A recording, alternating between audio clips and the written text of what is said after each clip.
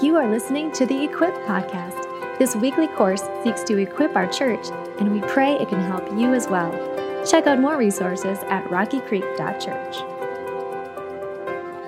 Open up your scriptures. We're going to be in 2 Peter chapter 1 tonight as we look at this a potential, I think, important issue in discipleship, and that really revolves around what's called identifiable progression, that we want to be able to see that you're actually making progress in your life, and I know that you probably are saying, I would love to know that I'm making progress in my life, and to see that. Let me ask you a question. Do you ever get to a place in life where you have arrived? No. You ever get to a place where you go, I've learned enough, I'm pretty good? No, I think we always know there's room to grow. There's always ways of things that we can look at. And so that can be frustrating, but that also should be encouraging, because if you don't feel like you're there yet, that's okay. None of us are, but we do want to continue to follow Jesus as closely as we can. And those opening words there on your handout says that if we are to obey the message of Jesus, complete discipleship of the whole person is our mandate, right? So what I mean by that is, I think it's important for us to at least consider this truth, that we want something I like to call complete discipleship, right? We're not just, well, I'm all right, or here's some areas of my life that I'm doing decent in, but don't get in these kind of areas, right? We want the whole aspect, complete discipleship. I always think about it that way.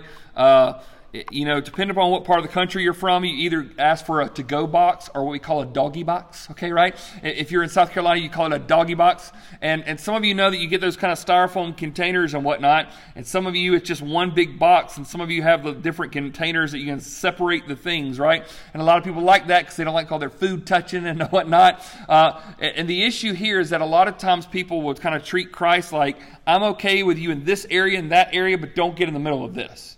Complete discipleship means there's no places that we tell Christ they're off limits in our life, right? We're saying, work in me in any type of way that you see fit. And so in there, by identifying any needed areas and establishing a specific plan, you can make continual, right, and substantial progress in the things that matter most. So for you, I would say that we all have needed areas to grow. But some of us just have intentional areas that are probably more needed. Some of you need growing in your faith department. I don't mean you don't have like a faith in Jesus. You just go, there's this issue coming, and you think the sky is falling. Can God do it? And some of you are like, you got faith the size of a mustard seed. You got a faith the size of a mountain. Everything's going to be all right. Lord's got this under control. But you go, no, a needed area for me is I'm anxious all the time. I'm worried, is God going to show up? So that's a needed area in your life. Some of you, the needed area in your life is relational reconciliation with somebody that's been kind of far off from you, and that's a needed area in your life. So with that, like, what's the thing that you're really working on as you go forward? I have shared a story about this man for you if you've been a part of our church for some time. This is Robert Coleman, is a guy who is 94 years old. He wrote a book called The Master Plan of Evangelism in the 1960s. It's the book that I would probably say, I always say it's the top 3 books on my every Christian ought to read, and people will say, what are your top 2? I don't know, but this one's in the top 3, okay? I do know that for sure. And he wrote this book at the heyday of the Billy Graham Crusades. There was a lot of Americans coming to Christ, right? But they weren't being discipled. And so in this book, which sounds like it's a book on evangelism, it's actually a book on discipleship, because he was concerned that there were a lot of crusade, and even Billy Graham wrote the foreword for the book, asked him to help out because Dr. Graham was concerned, we have a lot of people raising their hand walking an aisle, but then a year later we can't find them, right? They've been evangelized, they haven't been discipled. So he writes this book and says the master, who would be Jesus, the master's plan of evangelism was disciple 12 guys who will go and do evangelism, and they disciple other people who go do an evangelism. And his whole process, he goes, the way that Jesus taught evangelism was this: disciple a few people and turn them loose. That was the master's plan of evangelism, right? And so with this, I mentioned before that book, when I was about 20 years old, changed my life. It's a simple book. All he does, literally, is walk through the life of Jesus and go, look what he did with these disciples. You ought to do the same thing. He just walks through it. And you see it and you're going, this is so simple. Like little pieces like this. There are times where it's that Jesus has a huge crowd of people and they're just clamoring, waiting for his next word. And he says, hey guys, let's go and leave the crowd and go over here.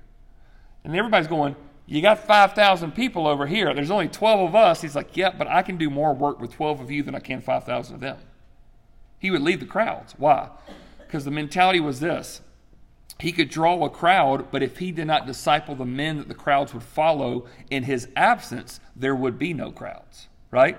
There would be no people. He had to spend the majority of his time with those 12 guys for 3 years. They were around him all the time. Within that, there's actually even, you can see within the way the gospel writers did this, it seemed like there were 3 groups of 4 that were kind of little groups that would go out on mission together, and sometimes he'd do 2 by 2. And if there was only enough people for 4 people in the car, it was going to be Jesus, Peter, James, and John.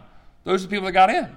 So it's just like he even focuses in on some of these guys a little bit more who were going to be leaders even when they leave. So Jesus is all about this. So in this, when I was about 20, I read this book, just completely changed my life, and I read it in college. Fast forward about 10 years, I'm not even that long, but I was working on a seminary degree, working on my doctorate. Somebody says, hey, we're having a guest lecturer in today. His name is Dr. Robert Coleman. I was like, the Dr. Coleman? He's alive? Like, I didn't know. I had no idea. I just knew he wrote the book in the 1960s. I'm sitting here going like, how old is he? Was he? And that man came in our seminary that day and out-preached every single preacher boy. I mean, he wore us out. He'd be lecturing and he'd have his PowerPoint, and all of a sudden he'd start singing and worshiping, and he'd start praying, and then he'd start preaching at us. And I'm just sitting there going like, I don't know to take notes or just repent, right? I mean, like, he didn't know what to do. It's just back and forth, back and forth. And I got to spend some time with him that week, and it was just amazing seeing this guy just get after it, right? And then fast forward another 10 years, we start working on some of this distinctive discipleship stuff here at the church. And I just have this thing like, I would really love to tell Dr. Coleman thank you for the impact he's made on my life and how it's really impacted here. But I don't even know if he's still around. I don't know where he lives. I don't know what he's doing. So I found a number, called him up, and said, Dr. Coleman, you won't remember me at all, but I was in some classes here, and you did this, whatever, and I just want to thank you. And then all of a sudden, he just starts asking questions. He's like, well, tell me about how you're discipling your kids. Whoa. Dr. Coleman, I was just calling to say thank you. And he's like, well, what are you doing in your church to make sure discipleship's a priority? Like, he's just coming at me. And I'm like, Dr. Coleman, like, calm down, right? Okay, like he's in his 90s. He's letting me have it. He's making sure that I'm listening and following all this different stuff. Then he starts telling me certain things about his life, and I'll never forget this. He said, well, my wife passed away, a couple years ago. He said, but on our tombstone, we have this written together, Partners in the Great Commission. He said, that's what we have on our tombstone, because that's what our life's been about, making disciples. And he said, I did a lot of time on a stage or in a pulpit. She did a lot from a place that maybe you wouldn't see it, but she was just as committed. He said, she has an end date on her life, but I don't have one on mine, so I'm still getting after it. And I said, well, that's great. I said, well, tell me what your days look like, Dr. Coleman. And he says, well, my daughter took my car keys away a couple years ago because she thinks I can't drive. And then he says this, I can drive just fine, Travis. I said, okay, just like any other man would say, right, I can drive just fine. I said, okay. He said, so I have to get rides to my appointments. And my response was, oh, your doctor's appointments? I don't know. It came out of my mouth. I thought that's what he meant. He goes, no, my discipleship appointments. And I said, what do you mean, Dr. Coleman? And at the time, he was 93 when this conversation was happening. He said, I have 3 groups of men that I disciple every week. And since she took my car keys, I have to get somebody to pick me up to take me to those appointments. And he would meet with these guys every single week and just pour out everything he had. And he said, I still got time left, Trav. I want to make as many disciples as I possibly can. So with that, with some of the guys that I've been discipling over the last few years, guys that are going into the ministry, guys that serve here at the church, guys that serve in different places, I asked Dr. Coleman one day if he would get on Zoom with me in the midst of all this stuff. And Dr. Coleman said, you're going to have to talk to my son-in-law and see if I can get on the Zoom. I said, okay. So I got Dr. Coleman's son-in-law on there, and Dr. Coleman just spent time discipling a group of guys that I was discipling one day over Zoom, and I asked us, can I record some of this for you? He says, absolutely. I'm going to give you like a 3-minute snippet of this, okay? So you're going to see Dr. Coleman at the bottom left, and there's a bunch of other guys here that you might know from the church. And I just asked Dr. Coleman, I said, tell me what caused you to write the book, Master Plan of Evangelism, and what's this like for discipleship? I'm going to turn this microphone on. Well, I've been a pastor for 6 years and was appointed as a professor at Asbury Seminary professor of evangelism. Irony is I'd never had any training in evangelism. Wherever I'd gone to seminary, they didn't teach the subject. So what are you going to do when you're head of the whole thing now? And I had no class notes or anything. So I decided the best thing to do would to get a good textbook. And I had no question about the inspiration of the Bible. I believe the Word of God was inerrant. And so my first class we called the Evangelism of Jesus. And we would simply read through the Gospels week after week and ask the question, what did Jesus do? And then how does that relate to your life? And we did that enough until it began to dawn on us. His life was not lived by accident. And all the time he was living, he was giving not just great teaching and theology, he was giving followers an example by which they could live. And so he told them to go at the end of his life and begin to replicate what they had seen him live. They were called disciples, which basically means learner. And the invitation in the beginning was, follow me. Out of that invitation, everything would follow in reference to his teaching, not just in doctrine, but in example. And when I began to realize he was simply asking his disciples to do what he had done himself, it dawned on me, the Great Commission is a lifestyle. It is based on the premise that Jesus was the way, the truth, and the life. And that by following him, not just in his teaching, but in his lifestyle, we would fulfill his purpose for our lives. So that's the essence of the master plan. When I saw it, I began to try to write down my notes, and then I would teach them in my class, and the students would ask questions. They really helped me write the master plan because I was responding to questions from the students all the time. And it took me a while to get it written down. And that was what came to be called the master plan of evangelism. And I'm still learning. Thank God he's not finished with any of us yet. Good. Y'all see why I love that man? Just an incredible story. And once again, we have so many just incredible lessons. Every time that I've been able to talk with him, he just is taking every opportunity he can to say, let me teach you something. I'm learning this. Let me give it down to you, which is at the heart of discipleship. When you think through this section here about accepting the task of discipleship, it is important for us to at least consider that your spiritual health at the end of your life will be determined by how diligent you are right now. There is some aspect of which you are not going to get spiritually just supercharged at the end of your life if you're not putting the work in now. There are things that each of us ought to be doing to be diligent to make sure that we're pursuing Christ, developing the areas in our life that we see as weak areas that we need to continue to see progress in. And so the reality is, in any type of area in your life, if you want to grow, you can grow. If you want to see a change, you can change. You can see progress. You can stop certain things. You can start doing other stuff. I know this about every single person I've ever come into contact with. If you want it bad enough, you'll do it. If you want it bad enough, you'll do it. Not only do you not have you have the willpower if you want it bad enough, you get sick and tired of this, but you've got, if you're in Christ, you got the presence of Jesus Christ inside you wanting that even more, right? So with this is an unbelievable amount of power that you have within your own soul. If you want to grow, you can grow. And the state of a person's physical or spiritual condition is dependent upon how focused an individual applies effort. So if we think about the physical nature, you can desire to be fit, you can desire to be in this type of shape, to do this, to stop that, at a physical level. Well, that'll happen if you focus individual, and you apply that effort. Same is true for spiritual condition. If you want to grow, if you're focusing in on those areas to make sure you're growing, you apply that effort, you see that change. It takes time, right? It takes time.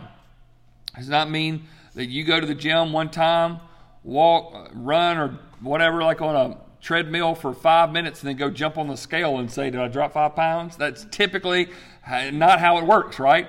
There's time, there's effort. It takes a while to see progress. Some of the issue is with many of us, we look at our lives, we don't see progress day to day. That's why we want to quit.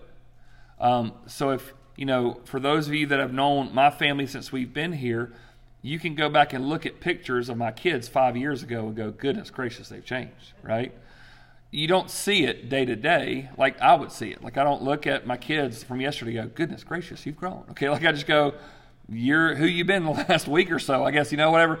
But if somebody hasn't seen my kids in a year, they're shocked, right? The boys sound and look like grown men. Gloria is just basically a functioning adult in a tiny frame, right? Okay, like it just you see them and you're just like, they're grown, right? They're completely grown. If you haven't seen them, it's a shock. If you see them day to day, you see the progress, but it's not as gradual. You and I we're seeing ourselves day in and day out, and you're not seeing dramatic progress. You know why? Because you read the Bible one day, you missed it the next. You did pretty good and haven't fallen into temptation in this area for 3 days, then you went completely bananas for the next 4 days, right? You don't see the progress. But if somebody were to step back and look at you a year from now, like a year past, and say where you were spiritually a year ago to where you are now, I hope that we would say, there's been some progress. Like some of you, I'm looking going, oh, there's been some progress. There's been leaps and bounds in the last year. Like you go, where I was last year near July 4th to where I am now right now. Like we're not even in the same stratosphere, right? The change has been significant. But day to day, it's hard, isn't it? Because you go look at the spiritual mirror and go, I'm not seeing a big change. Well, you're not supposed to. Discipleship takes time. And so what's amazing, though, is if you feel frustrated, if you feel overwhelmed, and you're looking at people in your life that are so spiritual, so godly, know the Bible so much, doing mission stuff, share the gospel with anybody, teach the Bible, and you go, oh, I want that. Why can't I do that? You need to know that the grace of Jesus puts all believers on what I would call a level playing field. There is nobody here tonight in Christ that is somehow at a deeper advantage than anybody else, that they have something that you cannot possess. Let me explain why this is so important. If we think through Jesus discipling these 12 guys, right? By the way, one of them didn't make it to the end. Okay? So anybody who's discipling somebody, anybody's leading a small group and you feel discouraged because somebody didn't come back, Jesus himself did 12 and one of them didn't make it. Okay? So with that, you can give all your life away and some people aren't going to get it. Well, at the height of this, there's this guy that's kind of the guy in charge once Jesus leaves. His name is Peter, right? You think about Peter. And did Peter have an interesting story? What are some of the events that we remember that Peter did that was different than some of the other disciples? What was it? Betrayed him, right? Okay, denied him at that moment, right? So here he is on the night of his crucifixion, and they're saying, hey, where are you? Don't you belong to him? He denies it over and over and over. I mean, just passionately, I don't even know the man. So he denied Christ. What else? Walked on water. That was in tandem. That was pretty awesome. Okay, so walked on water. I don't know about you. I've never done that. Okay, try at the pool tomorrow. Guess what? You're going to sink, okay? Or you're going to sink. You're going to sink fast. Like, walks on water. And a lot of people go, oh, well, he sunk. Well, he still had a few moments there. He was walking. That's pretty cool. I don't have that in my resume, right? You see, Peter was able to do a lot of miraculous things. He was at Jesus' transfiguration, right? He was able to take the bread and the fish, the loaves and the fish to people out and hand out to a section of people. He was experiencing a whole lot of things. But look at 2 Peter chapter 1, verses 1 through 3, and I want to point something out to you. Simon Peter, a servant and apostle of Jesus Christ, to those who have obtained a faith of equal standing with ours. Now I just want to stop there before I read another word. Now who just wrote those words? The apostle Peter. The guy who walked on water, who preached on the day of Pentecost, who saw 3,000 get baptized the first time he opened his mouth and gave a sermon. That dude just wrote down for us to read that we have an equal standing with him. Now, I don't know about you, but I don't typically wake up in the morning thinking, you know what I'm going to do today? Walking on water. You know what I'm going to do today? I'm going to preach my heart out and see 3,000 people get baptized. You know what I'm going to do today? The same type of miraculous works that Christ did while he was on earth. I don't wake up thinking that way. But look what he says here. Simon Peter, servant and apostle of Jesus Christ, to those who have obtained a faith of equal standing with ours by the righteousness of our God and Savior Jesus Christ. So how do we have an equal standing with Peter? Is it because somehow we're as good as him? No. Is it because we're somehow as bad as him? Maybe. What is it? It's the righteousness not of Peter, not the righteousness of me. It's the righteousness of who? God and Savior Jesus Christ. So how am I on an equal standing with Peter? Because Peter's righteousness is Jesus' righteousness. Travis's righteousness is Jesus' righteousness. Dolly's righteousness, is Jesus' righteousness. Jessica's, I almost said Dolly's righteousness, you're on your own. Okay, Jessica's righteousness is Jessica's righteousness, right? You see this? It's nobody here tonight at all. This is on you. He says you're on an equal standing with me. Why? Because if you have righteousness, it's because Jesus Christ has given it to you. It's through grace and peace be multiplied to you in the knowledge of God and of Jesus our Lord. His divine power has granted to us how many things? All things that pertain to life and godliness through the knowledge of him who called us to his own glory and excellence. Did you catch that? He has granted to you, child of God, everything you need to follow him. You are on an equal standing. When you go into heaven, there's not a little room for the people like Simon Peter and the rest of us JV squad. There's all of us are on an equal standing. Our righteousness is given to us through Christ on the cross, through his power, death, resurrection. So if we are able to be before God one day in heaven, it's not because we were righteous, but we believed in Christ and he put his righteousness on us. The same way that Peter got there is the same way I'm going to get there. And then he says this. He's given you everything you need. You are not lacking something. I don't care if you've been following Jesus for one day or 100 years. You have what you need to grow in the grace and knowledge of our Lord.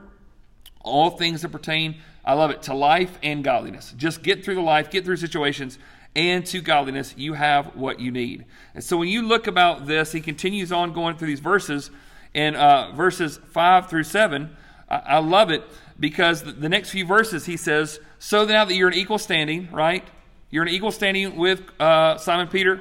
You've got everything that you need, and the righteousness is given to you. He goes, for this very reason, make, I love this, every what? Effort. Wait a minute. I thought I just got righteousness because I've trusted in Christ. Yeah. Now what do? Bring some effort to this. What do you mean?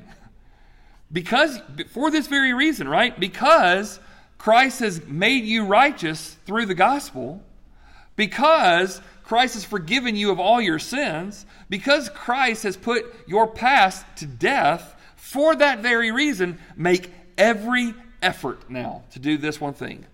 Supplement your faith with these characteristics. So that you're righteous in Christ, now you get to put some work in this. This is what's called discipleship. And what do? You supplement your faith. Now, we know this, that you are saved through faith alone, right? You don't need faith and works to make it to heaven. I'll give you an example. Remember the two thieves around Jesus when he died on the cross? One guy is, hey, get us off this cross, get all this off, get me out of these consequences. And another guy goes, are you kidding me? We deserve this. He doesn't. Jesus, will you remember me? And Jesus looks at him and says, if you can get off this cross, get baptized, join a church, give the missions, and then finally share Christ with somebody, then yes. Right? Is that what Jesus said? Today you'll be with me in paradise. What? The guy who's being crucified for being a murderer. The guy who does not have a church membership on his list. The guy who's never done really one noteworthy thing. You mean to tell me he's going to be there? Yeah, why? Because of faith. Faith alone. In Christ. That I'm guilty, he's not, he's the way to heaven. Right? That's what he was there. What did he say? I'm guilty, Jesus is perfect, and he's the only way. Jesus, remember me. Jesus says, be with me in paradise. But I'm telling you this. If that thief was able to get off the cross, you know what Jesus would then say to him? For this very reason, make every effort to supplement that faith with these things. Don't just stop at hell insurance, folks. Don't just stop with, I got saved and baptized. No. Now supplement that faith. Faith alone is enough for salvation. But once you're saved, now start doing these things to see a change happen. It says, with virtue, in virtue with knowledge, in knowledge with self-control, and self-control with steadfastness, and steadfastness with godliness, and godliness with brotherly affection, and brotherly affection with love. What is he saying here? Now that you are in Christ, start putting some work in and becoming more Christ-like. Okay? You're saved. You don't have to worry about when I die, will I be accepted? You're already accepted. You're already loved. You're already forgiven. But now, for that very reason, do everything to supplement that faith, which is enough for salvation. But if you have any days to live after you're saved, supplement your faith with these things. So we see virtue, right, is that first thing that he says. If we look at last week, we talked about those different areas that we're supposed to grow in discipleship. Virtue is really these types of kind of qualities that we want to see in our life. This is kind of cultivating development in your life where you're saying, okay, I want to be more like Christ. And so if I'm not patient, I want to be patient, right? If I'm not able to do these certain things, God, I want you to cultivate that in my life. He says then, so supplement your faith with virtue and your virtue with knowledge, right? You want to grow in your knowledge of things of the Word. So this is that clarifying that doctrine in your life. So if you're still operating from the same amount of doctrinal understanding you had 20 years ago, maybe it's time to grow a little bit more, right? Don't try to get there overnight. Don't cram for the exam. But just say, I want to know a little bit more than what I knew last year, right? One of the best questions somebody had for me today. Hey, I've been doing this, but I want to up my Bible reading. What should I do? That's a great question. I love that question, right? It's saying this. I just want a little bit more of knowledge of God's Word. Do you have to be knowledgeable to be saved? No. But once you're saved, don't you want to know the one who saved you a little bit better, right? So, okay, I'll grow in clarifying doctrine in my life. He says, so add virtue, add knowledge, and add self-control. That one's easy, right? Okay? Self-control, this is confronting those disobedient areas in our life, as we mentioned about disobedience last week. About self-control is saying, I don't have to listen to every single desire that my body is telling me to do, right? Last year, when I turned 40 and decided if I was ever going to do a triathlon, it better be now, okay? Because it's just going to get more and more challenging every single year. And I remember I got up on my 40th birthday, and I went and ran, and then I got on the bicycle, and Amanda wanted to go for a walk, and I just kept doing it. She goes, what's wrong with you? I said, I'm telling my body, you are not in control of me, okay? Like, you will not tell me what I can and cannot do. I'm not going to listen. Now, that's one side, right? Now, sometimes it does tell me what I can and can't do. But folks, you do realize this. If you listen to everything your body tells you need to have, you are going to be in a bad shape, right? Self-control is so important. That's pushing back, confronting in disobedience in your life. The next one to add to it, it says steadfastness. Steadfastness. This is engaging in the disciplines that we're supposed to have, making sure that you endure through the times. It's not just a one and done kind of deal. You're growing, you're moving, you're making changes, you're adapting, you're seeing progress in your life. So it says, supplement that faith with virtue, with knowledge, with self-control, with steadfastness. And then it says, and add godliness. This is establishing dependence. This is, God, I want to be like you. So I'm praying and asking you to do a work in my life. Transform me. Make me more like you over time, God. Work these things out of my life. Do what only you can do. God, I believe, but help my unbelief, right? Just keep moving in me. And then eventually he says to add not only that godliness, but then he says the last one there to make sure is what? It's love. It's love. It's that securing that delight that it's not just something you have to do, but it's something you get to do. You say, oh, it's such a great joy to be able to follow the Lord and it to be an actual delight rather than just a mere duty. And if we think through our life, we think about what Peter is saying there. You're in equal standing with him. There's nothing that you lack, that you need. It's all through righteousness, but if you have that righteousness that comes through the gospel, now supplement that faith and keep growing. And our discipleship crisis in the church and our lives is not due to a lack of sincerity, but I believe it's due to an oversight and intentionality. A lot of us are not growing in those areas of virtue, knowledge, self-control, steadfastness, godliness, and love. Not because you sincerely don't want it, you just aren't intentional about seeing it happen. You get passionate and you get upset and you pray these prayers like, God, I don't want to do this anymore, but yet you rarely come up with a game plan with him on how to address the issues. And so you can be sincere, you can be passionate, you can be tearful, you can be really, really genuine, but if there's no intentional plan to make a change, guess what? It's just not going to happen. And a lot of times, if we do grow, most of our growth has been based upon another generic emphasis rather than our specific design. What I mean by that is, today, your pastor decided, hopefully led by the Spirit, we're going to look at Matthew chapter 25 and talk about the parable of the 10 virgins and what happens when Jesus comes back, right? You didn't ask for that. Some of you were like, I'm glad you did. Some of you are like, hope next week's better, right? Okay. However you view that, that's on, whatever. That can be my fault. That can be your fault. The reality is this. Did you get a selection process in Matthew 25 today? No. You just showed up at church and like, all right, Trav, whatever. Okay. There's not, you get this. Tonight, you didn't get a vote, unfortunately, and what are we going to talk about? You're like, can we talk about something else other than discipleship? Probably not, okay? That's what we're going to be doing until Jesus comes back, okay? But here's reality. You go, I'm getting what Trav's serving up. I'm getting, okay, we're doing this curriculum in gospel groups, and I'm listening to this podcast, and nobody's listening to what you want to listen, and you get this book, and nobody's asking you what you want me to write a book on. You get all this stuff, and it's a generic emphasis, but your individual life right now, what do you need to grow on? What needs to happen in your life? Here's what scares me to death, this thought a few years ago. Some of us are going through things in our life right now that there will never be a sermon series about. You ever thought of that? Some of you are never going to have on the church calendar, oh, that's an event of something I'm struggling with, right? Some of the stuff that we're struggling with, nobody's going to put on a church calendar. There's never going to be a Bible study about it. Nobody's going to write a book. Nobody's going to say, come to this 2-day workshop. They won't. So what's going to happen? Either you're going to fight with that the rest of your life, or you come up with a game plan of how you are with the power of God's Word and His Spirit in you and incorporating all the things that He's given in your life. How do you start working in those areas? The area that we talked about, that distinctive discipleship process last week, just as a reminder, those 6 areas to look at your life, how you need to grow. The first one being delight, finding your necessary motive. What is it that you need to say that you delight in more, that if there's something you delight in more than Jesus, and how do you put Him back on that throne of your life where He deserves to be? Where's that delight aspect? Are you at that place where it's the joy of His salvation is just infiltrating my life and I'm just excited to grow?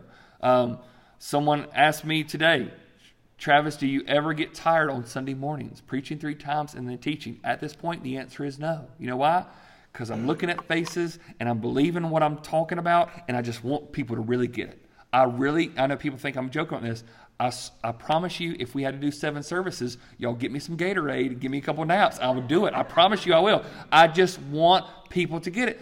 And I feel like right now I'm growing so much in my life. It's not a duty. And I'm going to go, well, we're going to preach on that. I'm like, I want to share with you people what He's teaching me right now. Like that's how I feel right now, right? And that's not how I always feel. Sometimes I'm like, but I am. I'm right now. And I'm saying, do you have the motive in your life? Is it there where you're going, I want to follow Him, right? And I know the areas of my life where I can start slowing down, but is it there? Second area is disobedience.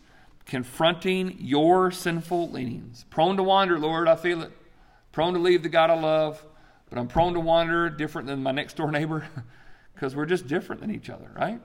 We struggle differently. So, do you know the areas that if Satan had to put a game plan together to take you out, do you know what he'd come at you with?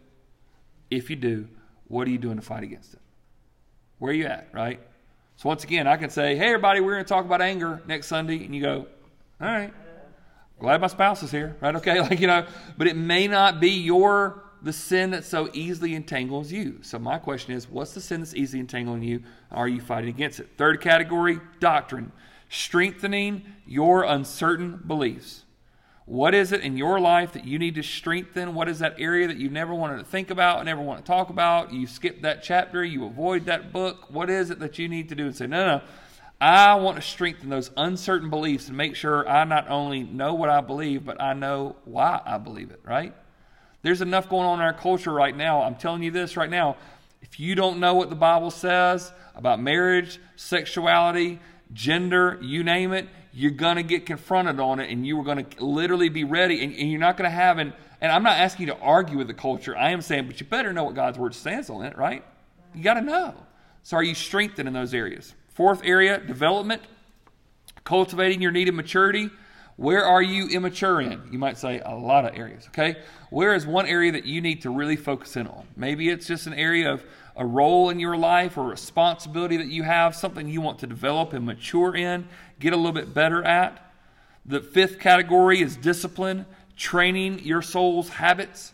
What are those areas that you want to say, okay, I want to read my Bible better, or I want to pray more, I want to start learning how to fast, whatever that may look like. But what is the discipline that you're working on, you're trying to develop in your own way as you're following Christ? And the last category is dependence, acknowledging your desperate need. What are you praying for in your life that only God can do? What are you praying for that you want like a God-sized result from, right? So when you look at those 6 categories, delight, disobedience, doctrine, development, discipline, and dependence, I'd encourage you. This is what I always do. I got 6 categories I'm working on in my life, and I go through that. What are the areas that I need to work on? And I start specifically trying to make progress. And you know what? Sometimes I do that for a year, and I realize that the doctrine issue, I'm not there yet, and I'm just going to keep working on it, right? But at least I've got a plan together. Now, really quick, starting the task, let's do this. Break it down in 2 areas. Number 1, about personal discipleship for yourself. What does this look like?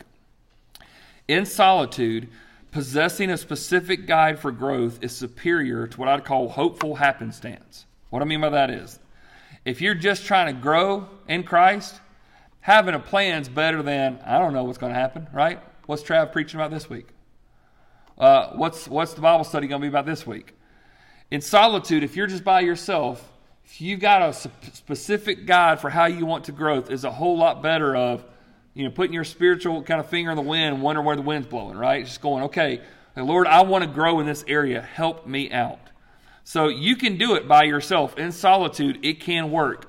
But I will also say this, yet if you have someone walking beside you or in front of you, I'm confident that your journey will experience greater long-term success. You can do it in solitude. You can grow in Christ in solitude. It is possible. It's just a whole lot better when you're not by yourself, right? Y'all ever had a moment in your life where you didn't feel like following Jesus and somebody said, okay, yes, you are. Okay, right? Can I get you back up again? You fell down, you messed up, and they said, come on, get back up. We need those people in our life. And a lot of times, I believe you can do certain things in solitude. But folks, I need people in my life that look at me and say, are you loving your life? Are you loving your wife well? Are you shepherding your kids? Are you fighting for purity? You doing what you need to do to make sure you're a man of integrity? I need that in my life. This isn't in your notes, but this is the line that I say around here a whole lot.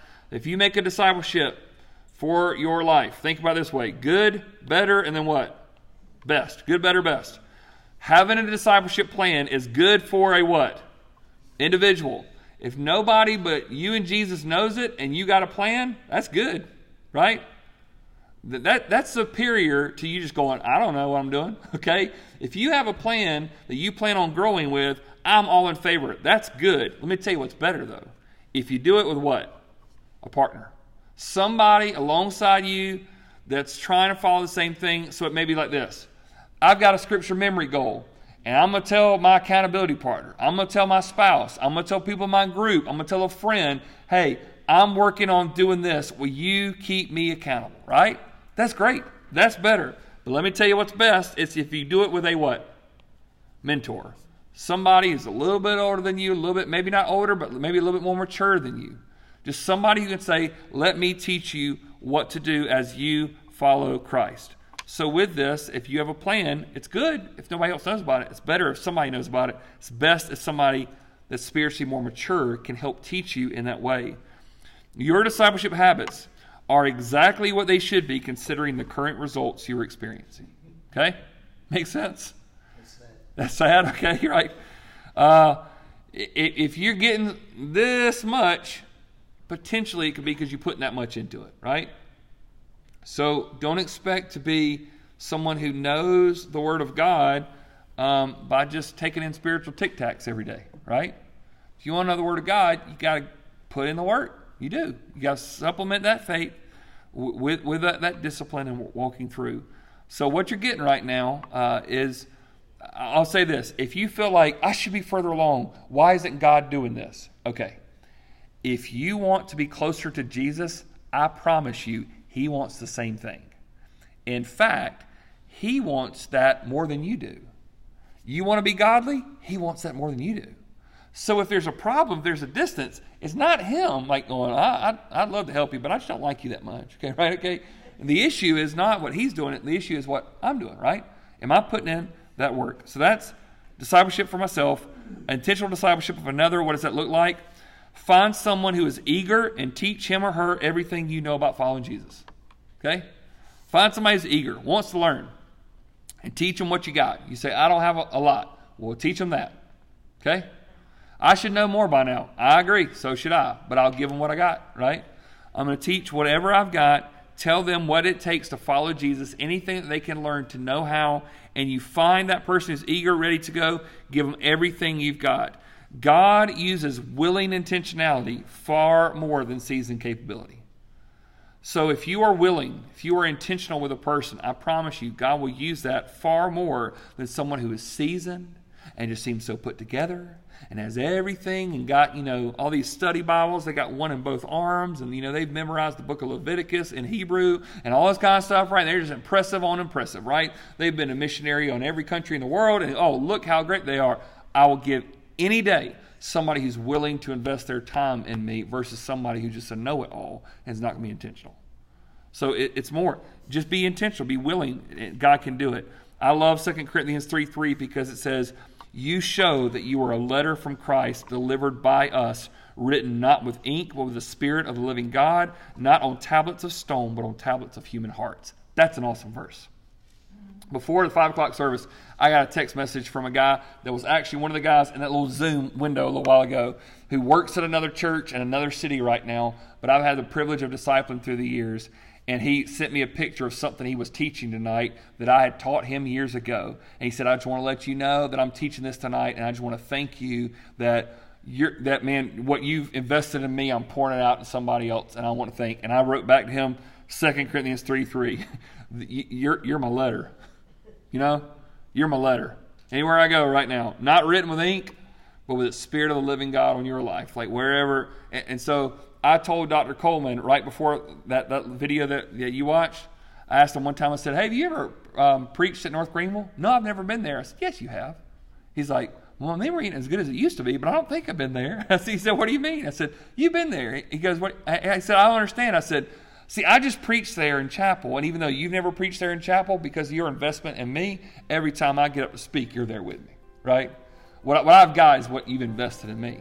And now I've got these other guys that I've given what I've got to them, and now they're going out and giving it to somebody else. This is what Christ is calling us to do. Amazingly, centuries after Jesus gave the Great Commission, on the other side of the world, the goal to make disciples is still going strong, and we get to be a part. I know it's not perfect. I know we don't hit it right all the time. But folks, something happened 2,000 years ago when Jesus ascended into heaven and said, go therefore make disciples of all the nations, and it got to us. And now our job is to make sure that we don't drop the baton here. Are you growing yourself? Are you got a plan what you're going to do? Is there somebody that you're investing in? Let me pray to that end tonight. Father, thank you for sending Jesus and made disciples who've made disciples who made disciples that have made their way to us. Thank you for Dr. Coleman, for Dr. Lawless. Thank you for Dr. Bucher in my life. I thank you for those men and mentors in my life. Thank you for Reverend Parks. Thank you for Dr. Krause. I thank you for these men who have poured and invested in my life. Now for the opportunity for me to get invested in other people. And there are folks in this room right now that have got people all around them that are intentional and wanting to see them grow. But there's also people around us that we can take what we have and see them. So Lord, I pray that we would have a plan for how we need to grow, but also be intentional about how we can help others. Lord, until you return, help us be involved in that great commission. It's in your name we pray. Amen. Thank you all. Thank you for listening to the Equip Podcast. Make sure to check out rockycreek.church for complete notes and additional resources. You can also subscribe to this podcast and get weekly courses delivered to you. We hope to equip you for the work of the ministry.